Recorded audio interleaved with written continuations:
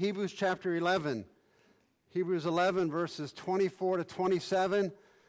The decisions of faith.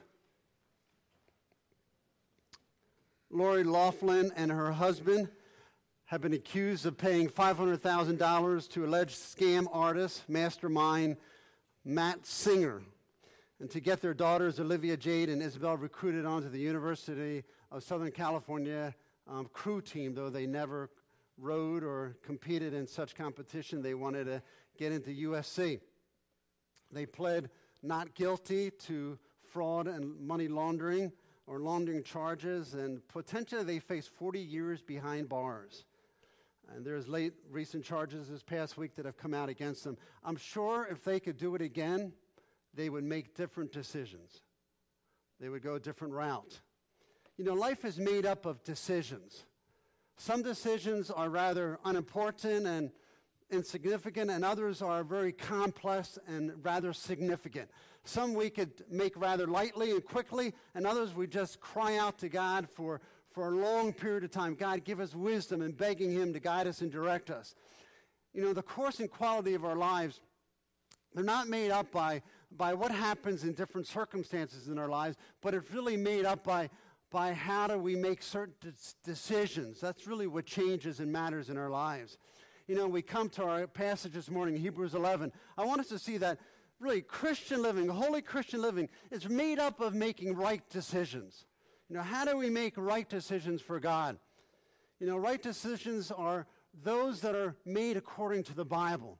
What does God's Word say? How should I live? What should I do? How should I think? What should my actions be? And really, you can note the maturity of a Christian by the decisions they make, right?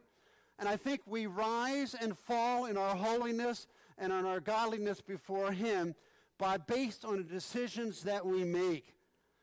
Holiness is making godly decisions, right decisions. Carnality is making wrong ones, temporal ones.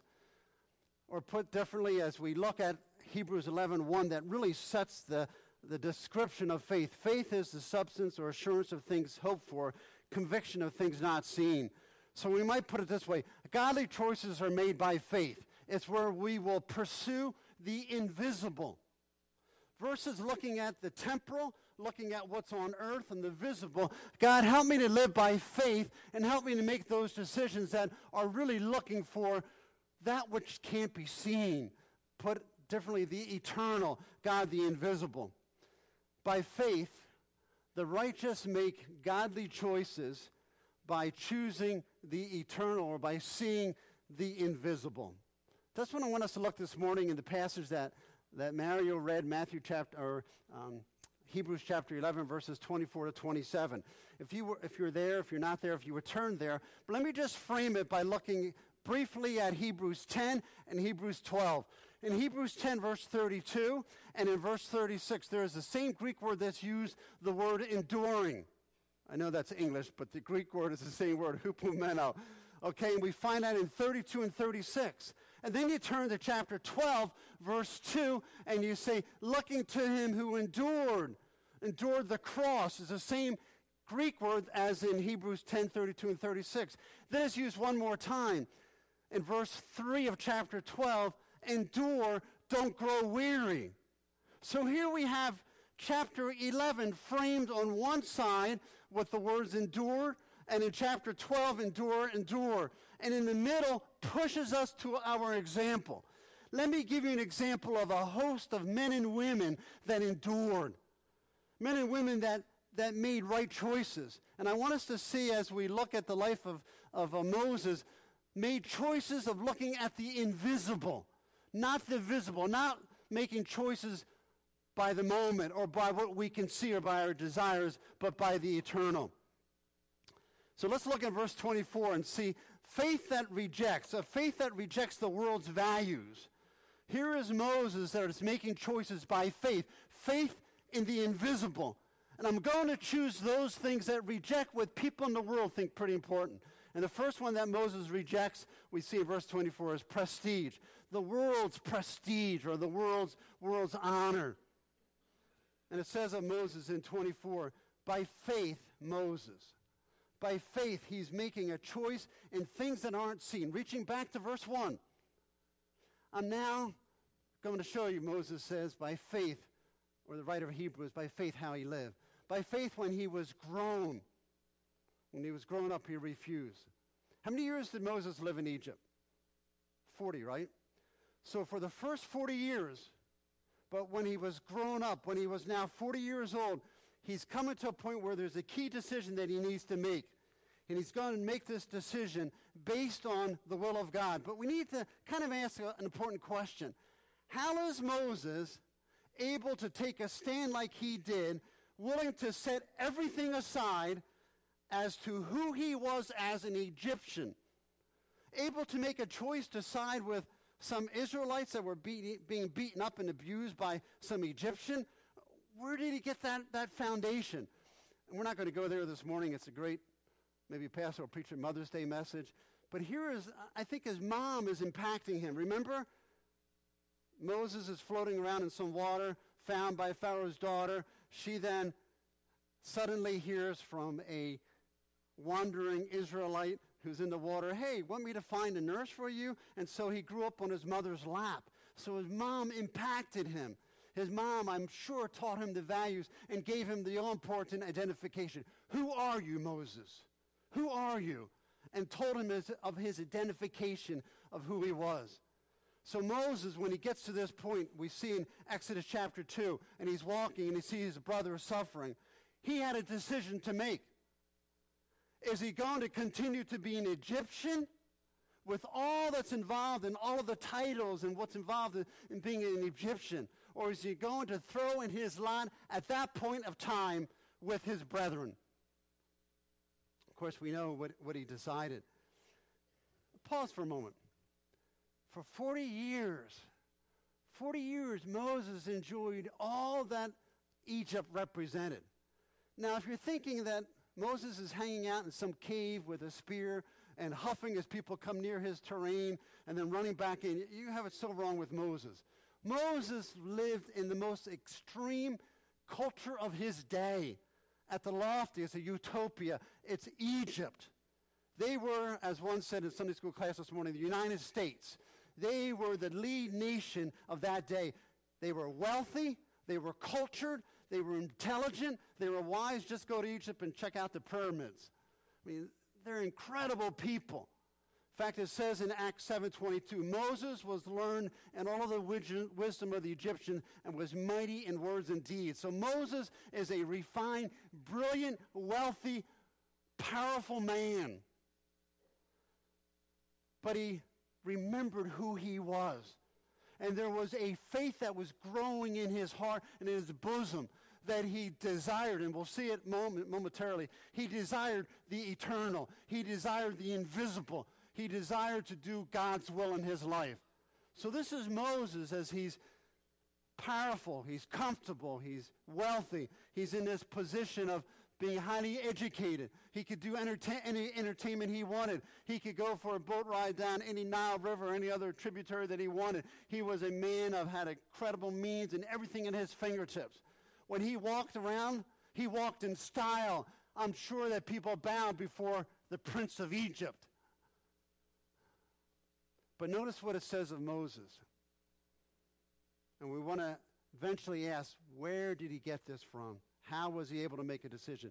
Moses, when he was grown, he refused. He refused to be called the son of Pharaoh, Pharaoh's son. It means to reject. It's in the aorist tense. It's a one-time rejection in the past. It's a permanent rejection. He made a decision, and we'll look at the word choosing in a moment.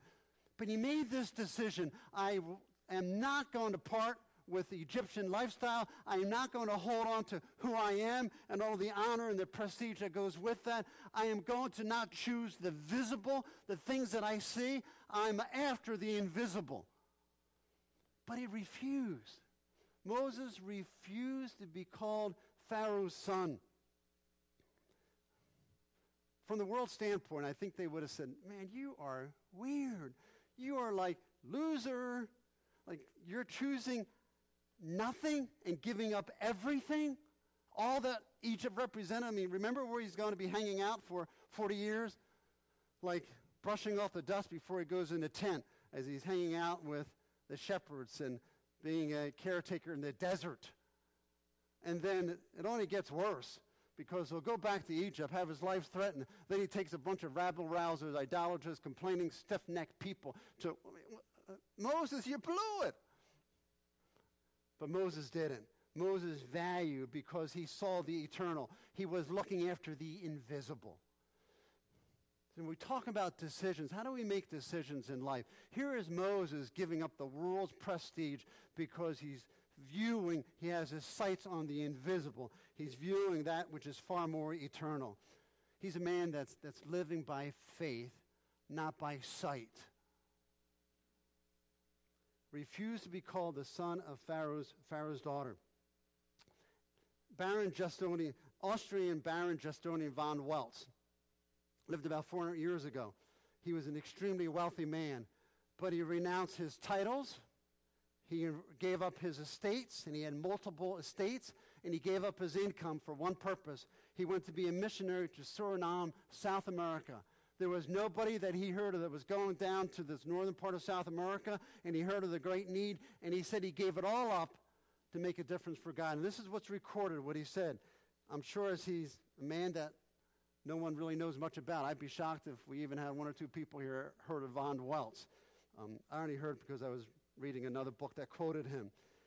But as he was going to missionary service, he said, "What is it to me to bear the title well-born when I am born again to Christ? What is it to be called your grace when I have need of God's grace? All these vanities I will away with, and all else I will lay at my dear feet of the Lord Jesus Christ." He's a man that pursued the invisible. He wasn't stuck in a title, wasn't stuck in a state. He wasn't stuck in all of his possessions and all that was afforded to him in the late 1600s. He said, "I gladly give it up because I'm going to lay it at the feet of Jesus. I need God's grace. I want to be part of him." May we be willing to set aside any titles or prestige that we have because we want to be on mission. We want to serve the purposes of God, and we desire for God to be honored. But we're going to get at the end, how can we do all of this? I mean, how do you really do that? Let's hold off. Verse 25. Choosing rather to be mistreated with the people of God than to enjoy the fleeting pleasures of sin. So a second choice that Moses made by faith, not only am I giving up my prestige and my title and the fine clothing and the title and who I am and the way people treat me, but I'm going to give up the world's pleasures. It said he made a choice. He made a choice to obey God. You know, disobedience really could have been pretty attractive for Moses. Among other things, it would have been a lot easier for Moses just to hang out there, to enjoy all of the pleasures of Egyptian culture life, right? I mean, it would have been an easy run for him just to enjoy himself and all that was afforded to him. He enjoyed the pleasures of an extremely comfortable life, but he did not consider them something to be held on to. He was willing to give them all up, and he made a choice here. You see the word choosing. Paul uses the same word in Philippians 1:22, where he says in verse 21, for me to die is Christ, to gain life, for me to live is Christ and die is gain. There you go.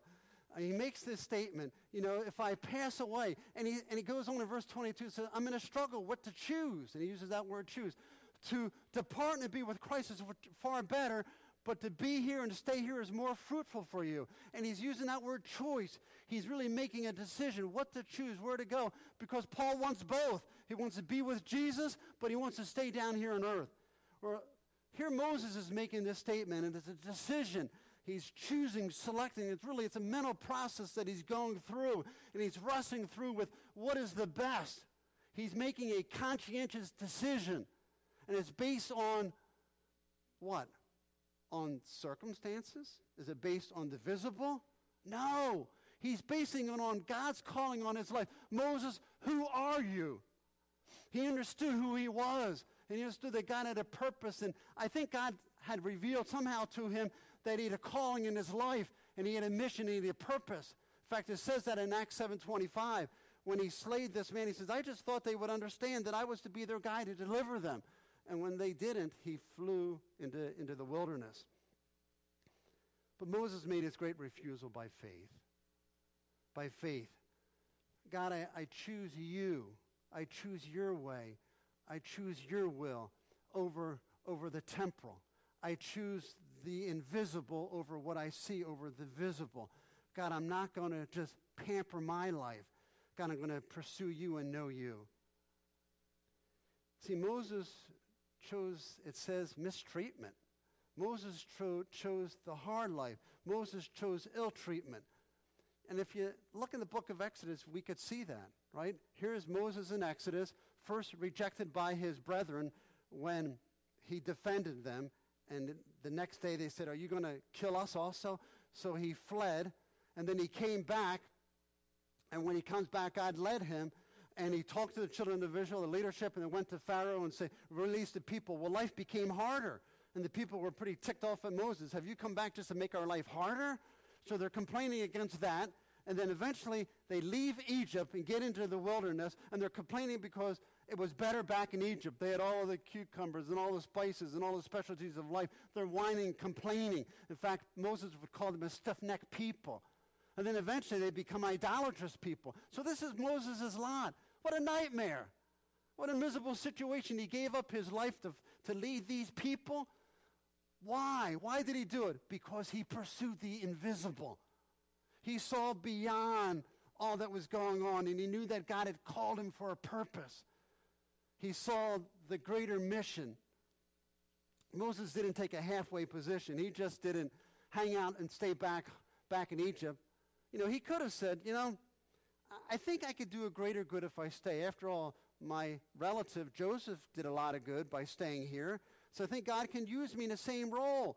I'll just kind of climb the ladder and defend Israelite and say, hey, we need to help them out. He could have done that. But he sided in obedience to the will of God and followed what God said.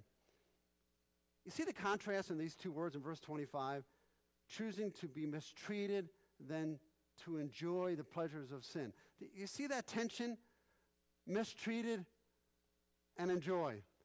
How many of you like to be mistreated? Would you raise your hand? Because we'll take special note of that. No. I mean, how many of you wake up in the morning and say, I hope today is the day that I lose everything and I could be a pauper. That would be fun. Or how many of you say, I hope today's the day that people just rip into me, call me all kind of names, and maybe I'll even get hit. That would be nice. I mean, do we choose that? But you see, that's the choice Moses is making, choosing to be mistreated. I mean, it was a conscious decision. He didn't wake up and say, what's happening? I can't. He's making a decision, understanding what's before him. He chose to be mistreated. And we don't have time to really get into it this morning because of the connection with Christ, but it's pretty sweet. Chose the affliction of Christ. He was a forerunner of a prophet like Christ. He was leading the Messiah's people. How do we do in our life? Do we choose mistreatment? Do we wake up in the morning, and here's what I mean by that, or do we rather choose compromise?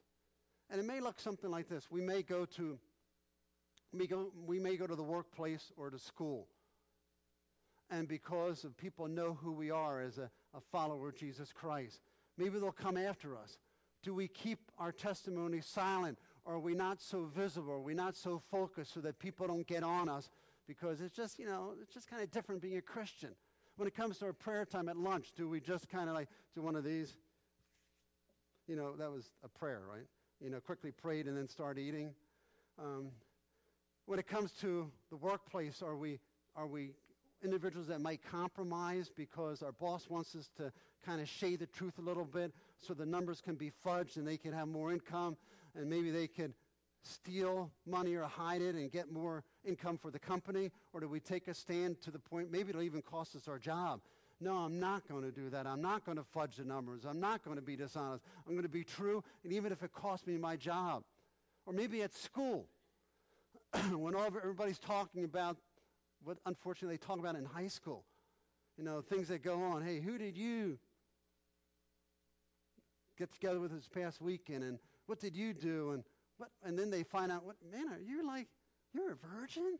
You can be there's a movie made of you, the 40-year-old virgin. Is that you? I mean, all they'll laugh at you and get everybody around. Hey, you know what? He's never done. Are we willing to be true to the Word of God?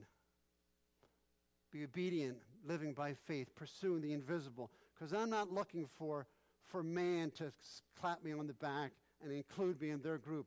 But are we looking for God to include us in his group and to be pleased with us? You see, that's what Moses did. Moses chose, I am going to choose mistreatment and to side with God than the easy life. What was his motivation? What was Moses' motivation? I'm going to tell you, you probably didn't know this. Moses' motivation was so that people could talk about him later. He knew his name was going to be written in some book and that he would have he would even have the Messiah talk about him. That was his motivation, right? See, Moses didn't know any of that. Moses didn't know that he would become special to people as he has. Moses just saw the present that all that he needed to be was faithful to God. I'm not motivated so that much is made of me. I'm motivated so much is made of God. I want to make much of God by faith. I'm going to seek the invisible. I'm not going to seek the visible. You see, and God cries out for people that will stand like Moses. We're going to stand and not be driven by selfishness, driven by what we want. But God, I'm not going to pursue the visible or the temporal. God, I want to pursue you. I want to know you. And I want you to shine through my life. I want you to be made big of. Psalm 57, we're here to exalt God. God, I want them to see who you are. The last one I want to address, the world's plenty. You know, by faith we'll reject. Now, please, do you understand? I'm not saying that these things are wrong. I'm not saying that we should be like Steinman Stylite, go and the guy that lived in 300s on some pillar 60 feet up in the air, you know, abusing all the worlds. We're not saying that. If God blesses you with a title, God blesses you with wealth, God blesses you with pleasures, that's good. As long, I mean, you can have those things, but you know what the problem is? Is when those things what? Have us. See, they're not to have us. God, I'm here to live for you. By faith, I am going to pursue the invisible. By faith, God, I'm going to pursue you. He considered the reproach of Christ greater wealth than the treasures of Egypt, for he was looking for the reward. You know, living in Pharaoh's palace, that was a pretty sweet gig. I mean, he lived in the palace. He had everything. This man was affluent. This man was wealthy. And we get a little snapshot of how wealthy Moses was. There was a guy that lived after Moses. His name was King Tut. I forget his full name. But he lived 90 years after the Exodus. And they have archaeologically found his tomb and his coffin. His coffin weighed 263 pounds of gold. It was just solid gold. And then around the tomb itself, there were over 400 pounds of lining and decorations and ornaments. I mean, it was filthy gold rich in those days. King Tut just was throwing away gold in the tomb. I mean, so Egyptians, they're not paupers, extremely wealthy state. But Moses was willing to give away all of the, you see what it says, the fleeting pleasures of sin. Now, you know what? I don't think we would be honest if we were to say, oh, you need to know sin doesn't give any happiness. Sin gives fleeting pleasures. There is a season of happiness in sin. What it doesn't tell you is the price that it comes with. It doesn't say of the reaper that comes with it. It doesn't say the price tag that you'll eventually pay. But he wasn't after some temporary pleasures. You know, sipping iced tea with his Ray-Ban sunglasses on, the fans, his servants fanning him by the Nile River, and then he jumps and takes a little swim. That's not the life that he was after. Moses gave it all up. But you need to see why he gave it up. What was he after? By the way, before we look at what it says of him, the word consider is a pretty powerful word. It's, as I said before, is to make a decision. You're studying it. You're mentally working through a process. But it's an aorist middle participle, which means it happens prior to the leading verb. And the leading verb is refuse. So this considering happened prior to his refusal. So he's mentally thinking through everything. He's thinking through what he should do, and that thought process led him to refuse. So he considered, he weighed all the options, and he realized to follow God, to be on board with God, was far better. And so he refused. This choosing rather to be mistreated, he considered the reproach of Christ. Give me the suffering with Christ better than the wealth of Egypt, is what he's saying. I read this, and I ask, I want to include you because it's pretty draining when it just includes me. So it's easier to use the personal pronoun us. When we look at this passage, how are we challenged? When I compare Moses, who gave up the fleeting pleasures of this world, and I ask, God, what am I after? What consumes my mind? What consumes my thinking? What is on my list? Do I think more of some sports team, or do I think more of this, or purchasing this item, technology, or this game, or whatever? What consumes me?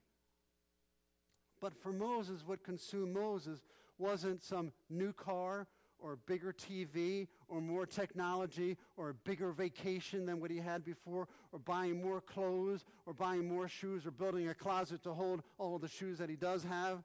It wasn't about things, but he was consumed. How can I be obedient to God? How can I follow God? Faith. Let me tell you, people that endured, though life was difficult, let me give you the example of Moses. Moses denied all of these things because he pursued, and we're about to hit the home run in verse 27, I think, the invisible. He says he's pursuing something beyond him, pursuing something beyond his temporary sphere. Although he was unable to go overseas, Robert Arthington had gained a great inheritance from his parents and invested that money in American and British railways and became extremely wealthy from it. But if you read articles about Robert Arthington, you'll read about the millionaire miser. He was a miser. Do you know why he was a miser? And this is a quote from Robert Arthington. He said, "Gladly would I make the floor my bed, a box my chair, and another my table, rather than men should perish for want of the knowledge of Christ." He lived that incredible, miserly, frugal life. He gave everything, all of it, away to missions all the time. He was giving away what we would say today be millions and millions and millions of dollars. He lived in the 1860s, 1850s. A man that just wanted to live this frugal, Spartan lifestyle so I can just give more away. He says, I can't go, but I can help others to go. I mean, this man would buy steamboats. He would outfit missionaries, people to go completely, spending all of his money to further the cause of God. People that had an understanding by faith, I'm giving up the world's plenty. Bill Borden is one of my heroes I spoke of a couple weeks ago on a Wednesday. Bill Borden, 1902, his parents gave him $1 million. You know what $1 million, and I said in our service Wednesday, you know what $1 million is back in 1902 when he went to Yale? It was the equivalent of $13 million today. So here is, wouldn't you like that, college kids? Like, your parents give you $13 million, just a little bit of spending money. That's fun spending money, right? No, we got to remember our passage. So he's given $13 million. You know what he spent it on? He spent it on starting a mission in Connecticut. He spent it on Moody Bible Institute. He spent it on the American Bible Society. Bill Borden, by the time he would eventually go on the mission field, he had given all of his money away, every last penny, everything, for the cause of God. By the way, he would die on the mission field after a month of spinal meningitis. But he wrote those words that are so ingrained, and many have remembered his words of no reserve, no retreat, no regrets. So I have no regret that I lived for God and put God first. So as we look at the life of Moses, what drove him? How was he able to do it? Look at the words in verse 27, or end of verse 26. For he was looking for the reward. By faith he left Egypt, not being afraid, for he endured as seeing him who is invisible. Moses looked for a reward that was yet coming. He saw the reward down the road. And he says, I'm not going to live for right now. I'm going to invest in the future. I'm not going to be concerned about my investment right here on this earth and what I could get. God, I want to make it count for eternity. He worked for that reward. And I'm sure his reward was a blessed life, but it's far more than that. He had a reward of eternity, of God being happy with him and pleased with all that he did. For 40 years, Moses suffered in this world. For 40 years, he lived, and I should say for 40 years, he enjoyed this world. But for 40 years afterwards, he suffered in the desert, and then eventually would go back to lead children of Israel. For another 40 years, he would suffer. But his eyes were on the reward, on what God would do in the future. Before I get to, in closing, verse 27, Portia was a beautiful, wealthy heiress, and she's the heroine of the Merchant of Shakespeare, The Merchant of Venice. And as the story goes, she had many suitors that wanted her hand in marriage. And the father had given a will, or written a certain will, decreed his will, and whoever would get her hand had to choose the right box that he had made, or I should say chest. There were 3 chests. The first chest was made of gold, and inscribed on this chest, whosoever choose me shall gain what many men desire. And inside was the picture of a skull. The second chest was a silver chest, and on these words was, who chooses me gets as much as he deserves, and inside was a picture of a fool. The third chest was a lead chest, and on the inscription on these words of that chest was, who chooses me must give and hazard all that he has.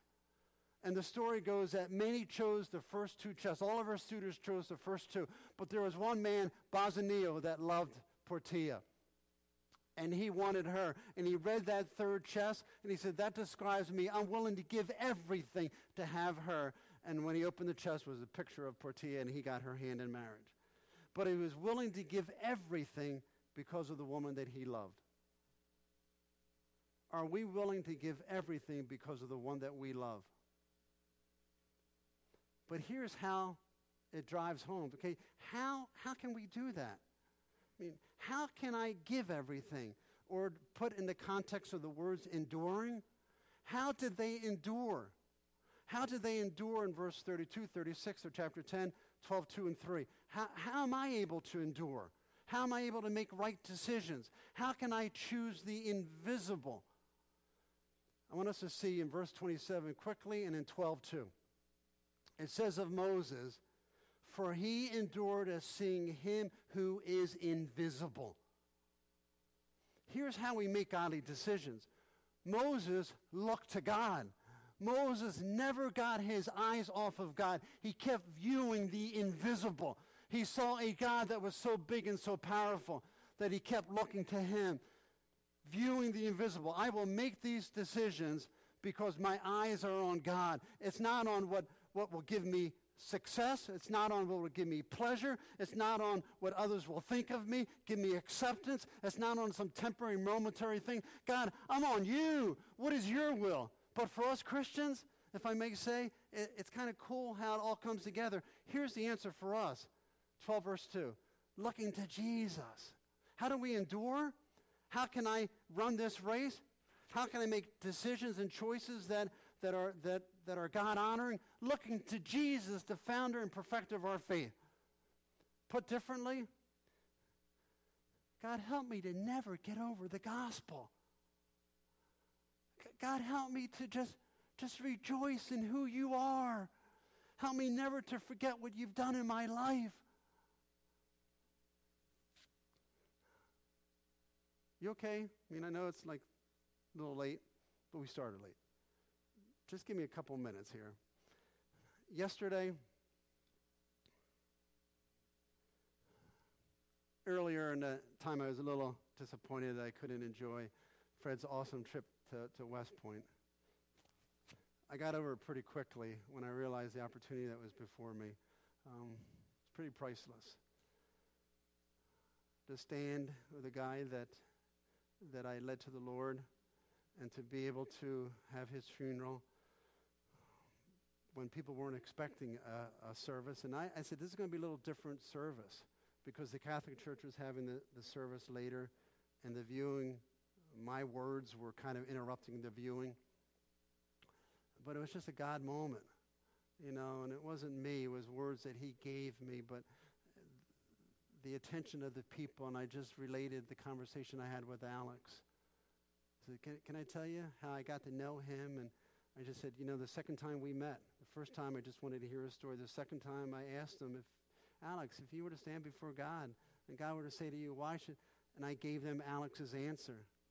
Then I said to them, I said to Alex, would you be surprised if God disagreed with what you just said? And he said, yeah, what are you saying? And I just went through and says, because the Bible says it's not by good works, but because we're sinners. And Jesus Christ, God the Son, died on the cross for my sins and rose again. And they said, you see, you receive this gift of eternal life when you put your faith and trust not in what you can do, but in Jesus. And God knows what will happen from all that listen. But as I was reflecting on that, then we had another opportunity an hour later or so down at our neighbor in an incident that happened. And then this morning talking to my dad's aide, who's of the Muslim faith, and taking 5 minutes and pressing a little bit further. I've been praying in the 3 weeks that she's been coming. And just went upstairs this morning and just after talking to the aide, and just put on the hymn and wanted to listen to it twice. Fairest Lord Jesus. And just praying, God, may I never get over the gospel. May I never forget what you've done for me. May I never forget the simplicity, the beauty of it all, that I know Jesus. And I said to Kay, I said, you don't have any hope. I know the Muslim faith, there's no hope.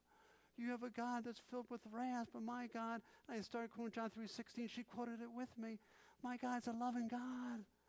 I said, we need to talk because in the Old Testament, Jesus is there. You accept the Old Testament. You could see him there, and he's going to be Yahweh the Messiah, the Savior that has hope offered to you. So how do I endure? How do I make choices in this life that are not on the temporal, but the eternal? It's got to be by looking to Jesus. It's got to be, God, let me ever remember the gospel.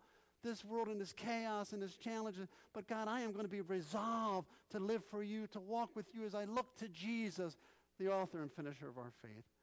God, we love you. We thank you for your grace in our lives. We thank you for all that you have done. God, may we make choices. May we endure because of who you are and what you've done for us.